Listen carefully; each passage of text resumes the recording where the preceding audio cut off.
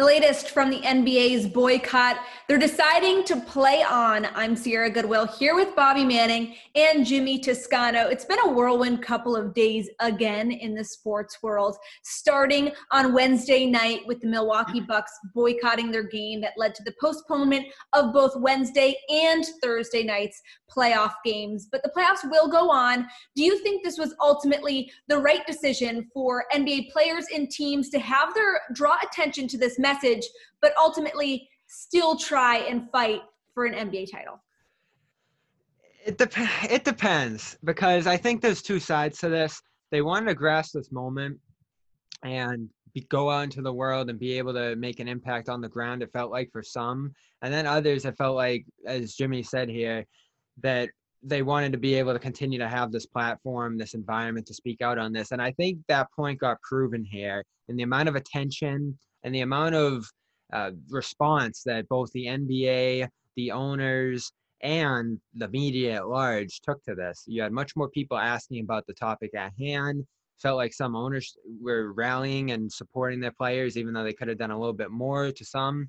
And Adam Silver enters the bubble, and that was the key point. They said that he hasn't been around. He hasn't been on the ground there for discussions, for attention to these issues. And he shows up, talks with Giannis, LeBron in the hallways. He's more visible in this environment. And we don't know exactly what changed two teams from wanting to leave the Lakers and Clippers and the season entirely to today, turning around and wanting to continue this.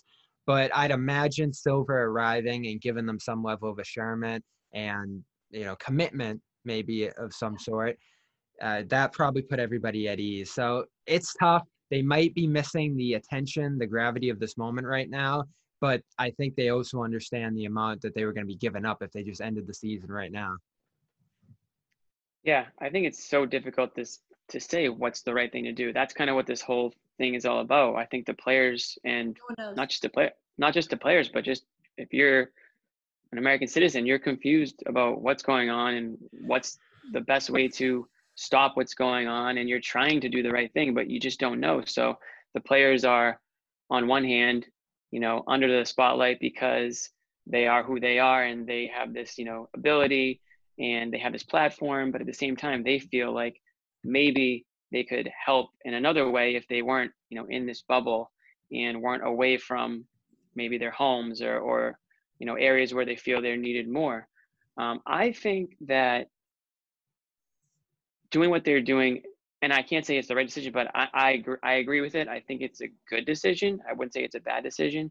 Take a couple of days off, really, educate yourselves a little bit, keep it in the spotlight, think about what's going on, and then get back out there and continue to use your platform, continue to use the games, whether it's pregame, during the game, post-game, to keep the the spotlight on these racial injustices and these instances that are happening. Unfortunately, you're not going to end racism in one day. It's not just going to end on a sunny day in September, right? It's a process. It's a series of changes and movements. And I hope what doesn't happen is that these players feel like what they're doing, even if it's in the bubble, I hope they don't feel that it's not making an effect on people, because it is. And it's not something that you're going to notice overnight, but you can't feel like you're not making a difference, because you are. And little changes, and us talking about it right now, fans talking about it, wondering if the season's going to go on. I think it's important that the players continue to take it one day at a time and go from there. And they still have a lot of power, they still have a lot of say, and it would be a shame if, in my opinion, if they decided to cancel the season. Sure, LeBron James is going to have his platform and maybe he can do his thing, but there's a lot of players that are going to sort of, out of sight, out of mind sort of thing, right? I mean, there's a lot of NBA players that are outside the bubble right now that we're not hearing from, not because they don't care. I'm sure they may even be very vocal, but we're just not hearing from them because they don't really have that platform or that limelight to get their points across. Based on reports from the meeting last night, I think Jaylen Brown pretty much made that exact point. According to reports, he brought up the point in the meeting when they were kind of grappling with whether or not to cancel the postseason. He said, if we go home, are you going to be in the trenches? If we go home, are you going to be on the front lines protesting? What are we all individually going to be doing actively to make a difference if we leave here. Because if we all just leave here and post on social media but are sitting in our houses, and then we're doing two wrongs. We're not making a difference, and we're not playing basketball with these major platforms that we're given when media has access to us right now on a daily basis. So I think that was really telling, because there's no bigger activist right now, in my opinion, than Jaylen Brown in the NBA. And you would think he would be the most polarizing in this instance and want to be out in the trenches. And he tweeted, "I want to be protesting," but ultimately decided to stay and continue because they can have an impact from the bubble if Adam Silver and the NBA is behind them and doing something else other than Black Lives Matter t-shirts and Black Lives Matter on the court now, because clearly more action needs to be taken. So I do think it was a good decision. I still think it's a good decision to boycott 2 games, because look at the national attention it has drawn across all professional sports and across the entire nation. But what do you think when they start playing again? How do we need to keep this? How do they need to keep this conversation going and not have the focus automatically shift right back to basketball?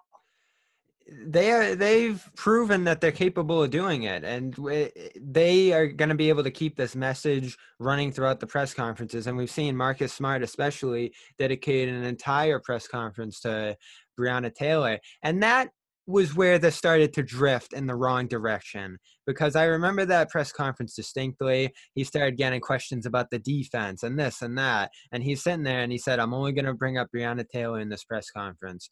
And he himself said it in the other day's press conference that they tried kneeling, that they tried all these different things, the t-shirts, the commercials, and it didn't work. The attention still shifted to basketball. What they proved this week is that they have the power, they have the pull, and they have the authority over the owners, the teams, all the power players in these situations, that if they feel like this isn't going in the best interest of what they're trying to accomplish, they can put an end to it. They didn't take the extreme right now, but they prove that if things aren't going the way we want it to, if things don't change, we ultimately have the ability to do that. And it showed a great amount of restraint, pause to not go all the way in this circumstance.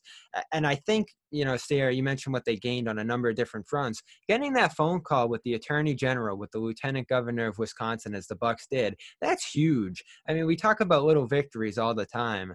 That is a victory. I wouldn't even call that a little victory, because you're getting the key power players and the change that they want to see in Wisconsin right now on the phone, listening to them, and susceptible to their biggest sporting team in that area.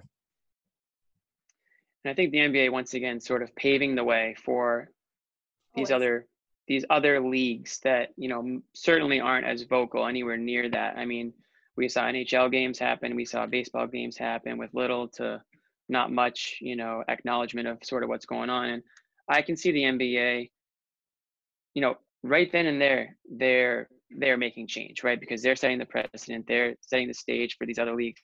The NFL might be next. I mean, you can't tell me that NFL players aren't seeing what the NBA is doing and thinking to themselves, today.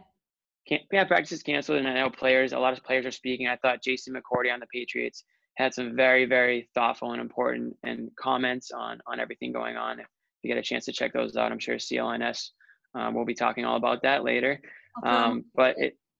Exactly. So, I mean, for NBA players to feel discouraged for what happened, I totally get that. And we're all discouraged. We all feel awful, but they shouldn't feel like what they're doing isn't having an effect on the league, on sports world, on America, and on the world as a whole, because it does. And I think maybe, sure, the rest of this season, let's say it plays out and all those things, the players at that point then have a lot of time to get together and really meet with the owners and meet with the league and say, what is going to change before we agree to play next season, right? So now all of a sudden they continue to hold the cards. The NBA has always been a superstar league, more than baseball, more than football, more than hockey. So the players have more power in the NBA and making the NBA work than really any other league does. So they do have a lot of say and a lot of power. And I hope that they know that, because they may not be able to notice it in the bubble that they're living in. But if they were to be out in the real world, they might know that they do have a real effect on what's going on, and they should be proud of that. I'll say this too. You bring up the ownership groups and the teams. they had a chance here to get a greater commitment from them. That those owners will be meeting later in the day. What they might have given up in this circumstance by saying we're playing, saying we're continuing the playoffs ahead of that meeting is the pressure on the owners in those situations. And you say, Jimmy, they could put pressure on them later. But I wouldn't Sure. take the fire off the teams, because they do have so many more resources, so much more polls, Right. so much more money. And I know Chris Mannix tweeted Connections. yesterday and caught fire for saying they could dedicate $300 million.